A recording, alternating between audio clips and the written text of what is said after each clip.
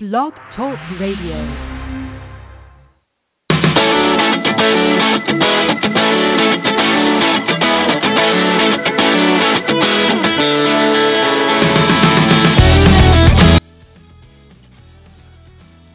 Hello, and welcome to Blog Talk Radio. It is the 3rd of December. Christmas Eve will be 3 weeks away, and Sid and I both have our trees up and have our Christmas carols going, and then Sid, in 23 days, your tree comes down.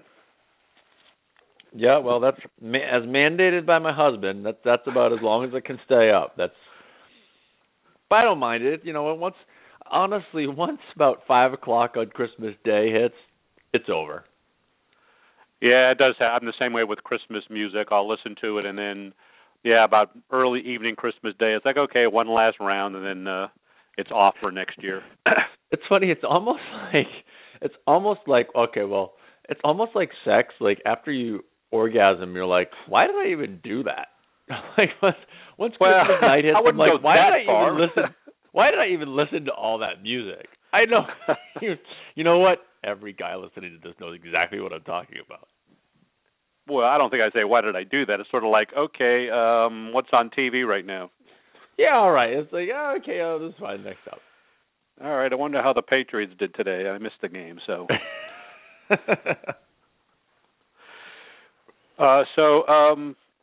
We have only a couple more shows before we're off because Christmas Eve and New Year's Eve are on Thursday this year, so we will not be doing that. And we should do it. Maybe we'll do them Wednesday or something. Those 2 weeks. We should end up the year with some recap stuff. And we're going to have some year-end recap content. Yes, we are having Athlete of the Year, Hero of the Year, Asshole of the Year, all the stuff we had last year. We're going to have again this year coming up on Outsports. So we have a guest on in a few minutes, Andrea Barone, a pro hockey ref who came out. He's the first in the sport to come out as openly gay, and he wrote a terrific story. And you had one yesterday that's gotten some good attention by a gay pro surfer, and that's a sport you would think would be really open to gay people, but we've known historically there's been a lot of homophobia in surfing. And how did you come across this surfer? You know what's funny? Somebody tweeted at me or wrote me an email, I can't remember what it was, and said, hey, you should profile this guy. And I'd never heard of him, and the link was to a Facebook post this Craig Butler posted back in April saying, hey, I'm gay.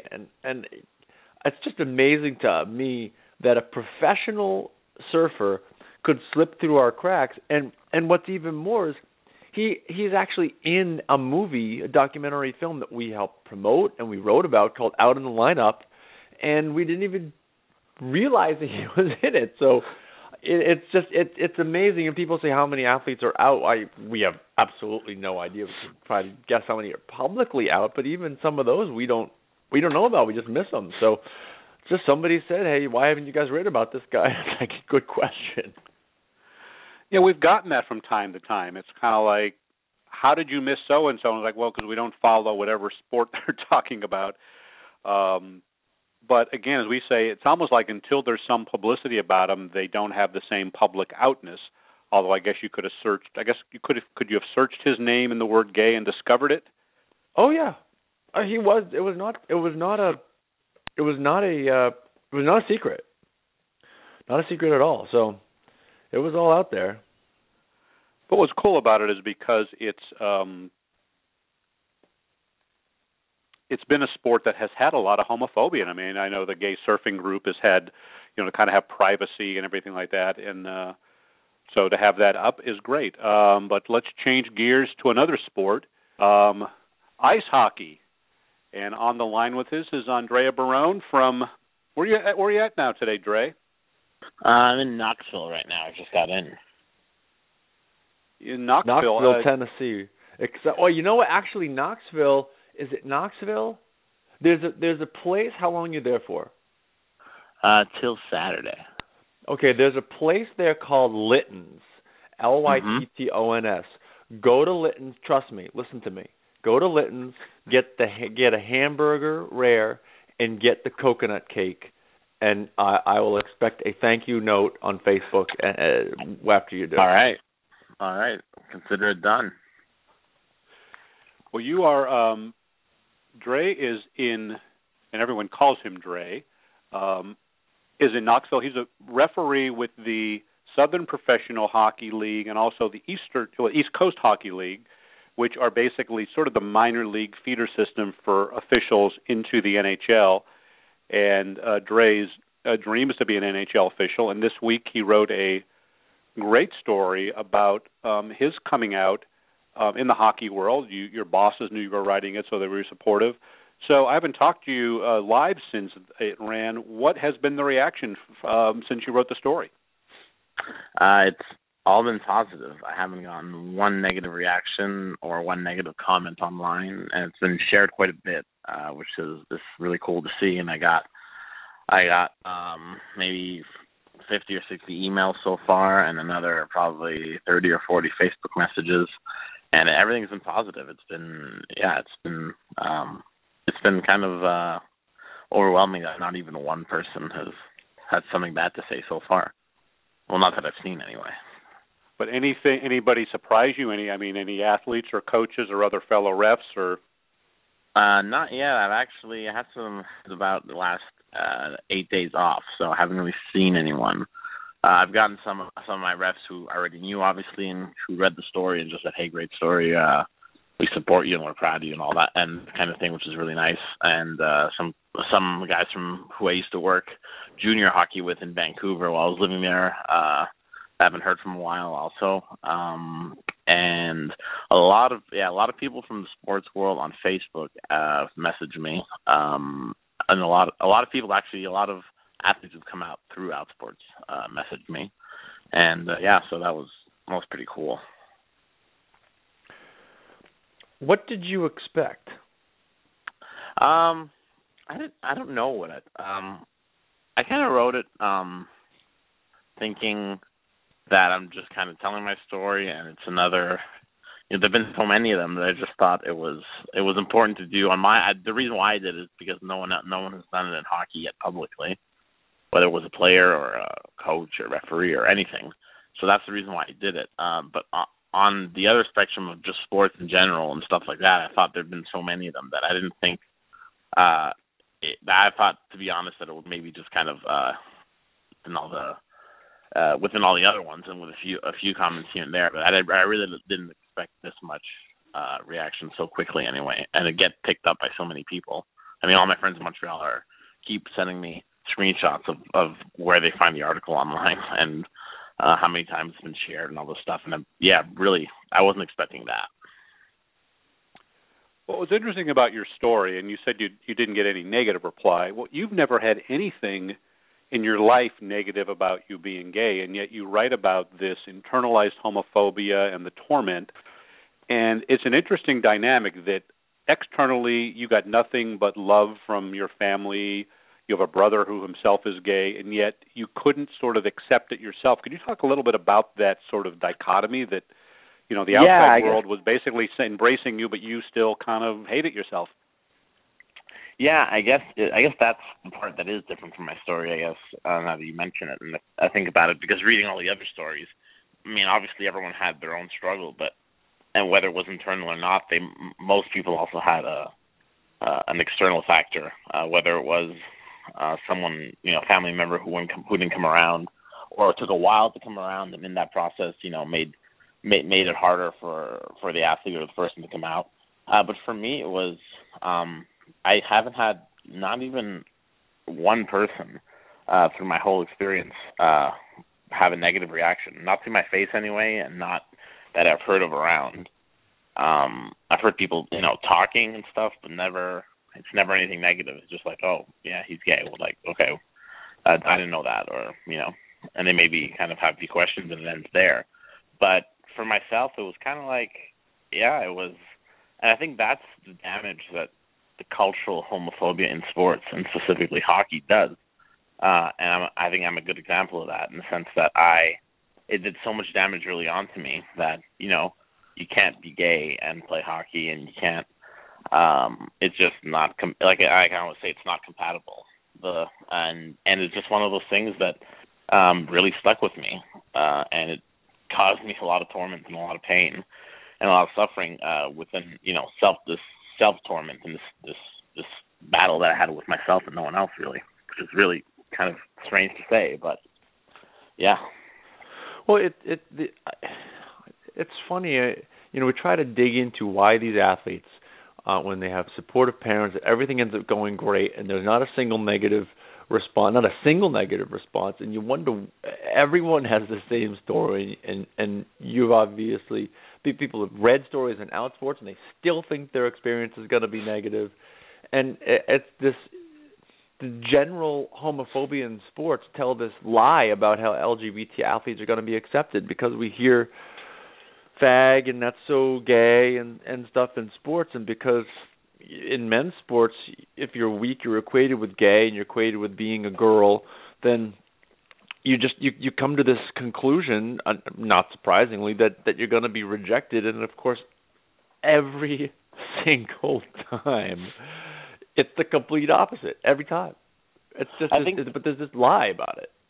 Absolutely, and I think one of the other things is that, especially in male-dominated sports, is that it's so competitive, especially at the professional level. It's so competitive day in and day out, and that everyone's looking to get an edge on someone else, and they're always playing on that line. And it's getting better, but no one wants to. Everyone has their guard up at all times. That's just the way it is, especially on the ice or on the field, and still in the locker rooms and around the building and around the game. But specifically, while the game's going on, everyone has their guards are as high as they can be. Basically, the walls are up, and you don't want to show 1 inch of weakness. And because of what you just said, it comes off as a weakness, or comes off as inferior, not as strong or feminine or whatever.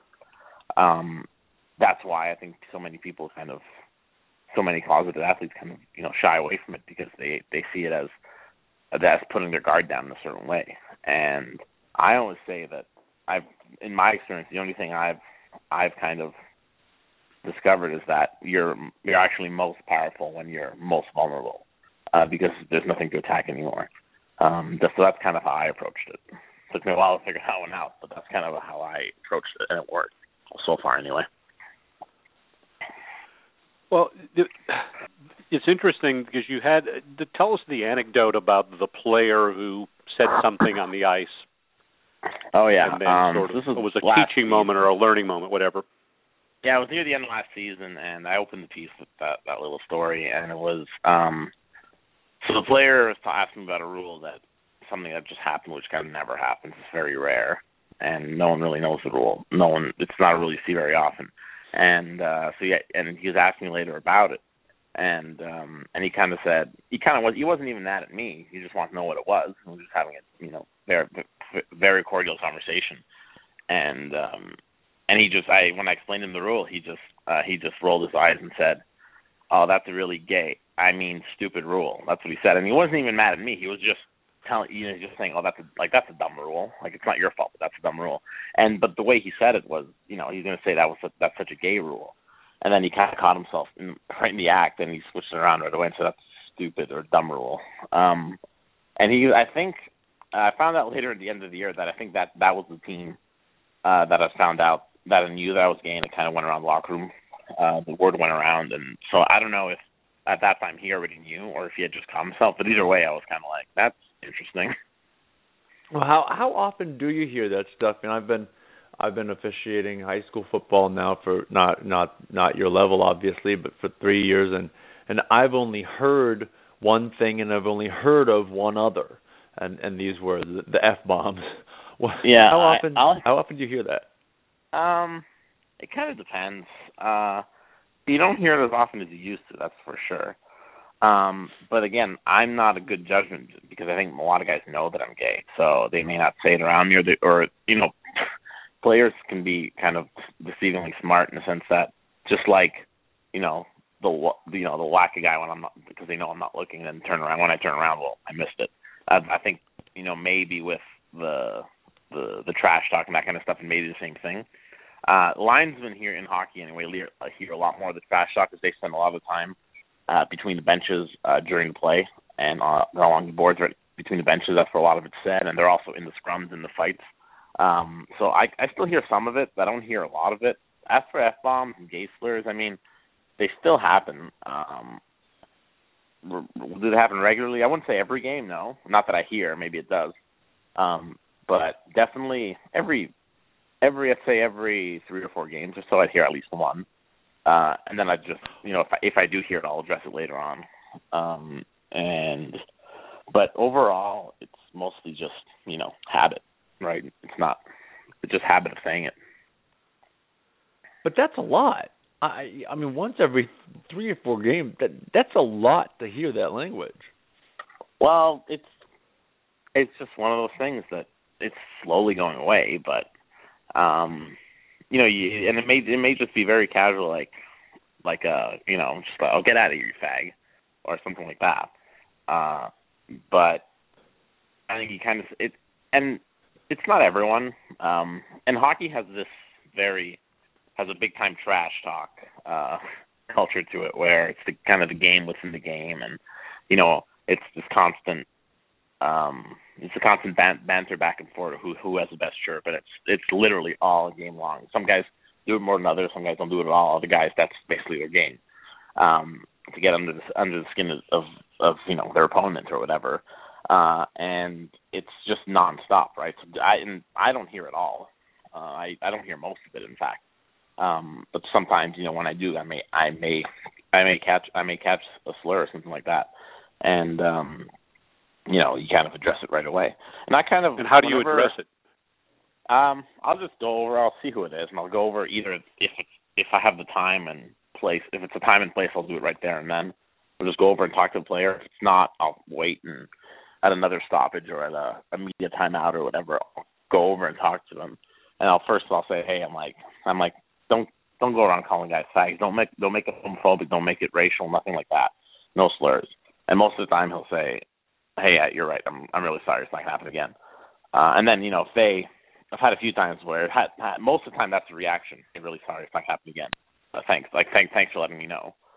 Other times, if they kind of roll their eyes and go, yeah, sure, whatever, okay, I won't say it anymore. That's when then I'll go straight to the coach and address it right to the coach. I'll say something like, try to be nice to them and warn them about homophobic stuff and stuff like that. If it's racial homophobic, I just warned them. I said, I usually tell the coach, you take care of it, or next time I will.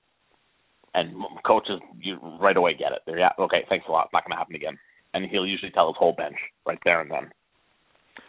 Is that because of the level? Because I know in high school football, a racial or anti-gay slur is automatic unsportsmanlike conduct. And I mean, the one time that I didn't hear it, but it was used. The white hat, the head referee, ejected the player. First offense, you're gone. So yeah. Is it because it's at a higher level, you give the players more leeway? I think this is the way I see it. I mean, yeah, there are rules that say, there are penalties you can call and all that stuff. But if it's something that's said in a casual way where there's no malice to it, and it's there's no intent and malice to it, in the sense that I'd rather address it the way I do rather than come off with guns ablazing, because then I look like RoboCop going around trying to save the world. Where I'd rather just address it and try try to realize his own mistake, because most of the time, like I said, they just say it out of ignorance. They don't even know they don't even realize the implication of what they're saying. And then if you kind of bring it up, it's like, and then the light bulb goes on. You're like, oh yeah, I probably shouldn't have said that. Now it's different if a guy comes over, and yells across the ice with everybody, everyone in the rink hears, or everyone on the ice hears. He comes across and off the ice and calls the guy an effing faggot right across the ice, really loud. That's different. He'll take a seat for that right on the spot. There's no leeway there. But if you're just talking to a guy and say, whatever, you're a fag, like I can address that in a kind of non-confrontational way, whereas the other one has more of a malice to it. Or obviously, if it's directed to me, whether I was straight or gay, I would take a seat either way. But so yeah, that's kind of how I approach it. And so far, it's worked. I'd say 99% of the time, it's worked pretty in my favor. It's worked pretty well. Well, what is it about? I mean, we have had out professional football players, baseball players, basketball players. In the case of Jason Collins and Michael Sam, people actually who played, while active. We've never had a publicly gay NHL player, coach, referee, or anything, and yet the perception I always had, Canada's so much more ahead of the U.S., it's much more, progressive, and they have all these players from the Nordic countries. Why do you think hockey, and they have You Can Play projects, why do you think hockey has kind of lagged behind the rest of the sports? What is it about the culture or makeup of hockey that you think leads to that? I don't know. I think it has to do with what I said before. Honestly, it's just that it's such a. There's two things. So what I said. Well, first thing is what I said before, in the sense that, on the ice you almost have your guard up, so you don't want to give the opponent anything to kind of, chirp at you or get under your skin for whatever reason, even though it's ridiculous. And the second thing I think is that hockey is one of those sports where it's not like football where, there's on the team you're 50 or 60 guys and, you may not see half of them for, except when you cross paths in the locker room or, on the buses or whatever. And hockey, it's just as physical as football, if not more physical. And it's on your team, you're only 20 guys. That's all, 22 maybe, 23 tops. And you're traveling around, you're living with these guys especially in the minor leagues, you're living with these guys probably in apartments and on the road for 7-8 months a year. And, you go on a bus with them, especially in, like I said, in minor leagues. They don't have the luxury of charters and all that stuff. They're on buses, sleeper buses, and they're literally living with these 20 guys for 6, 7, 8 months at a time. And this is kind of brotherhood that, that happens, and it's one of those things that, you hear all the time, you don't want to be a distraction. Well, that's probably one of them, even though I don't think it's a distraction, or maybe it will be for 48 hours and then it ends. And then the other thing is, you just don't want to be, at the end of the day, you just don't want to be different. You don't want to have another target on your back on the ice. You don't want to, it's just something, I don't know, it's something about the hockey culture. I can't really explain it. But it makes it's in my head. I understand it, but it's really hard to explain. Yeah. There's something else. Kind of talking about something else. You mentioned in your story a shooting at your school. What? Yeah. But I didn't get much more detail than that, and obviously, I'm sure we had yet another mass shooting in the United States. What happened? And I'm curious, having lived through that, what is the next year of your life like after you experience something like that?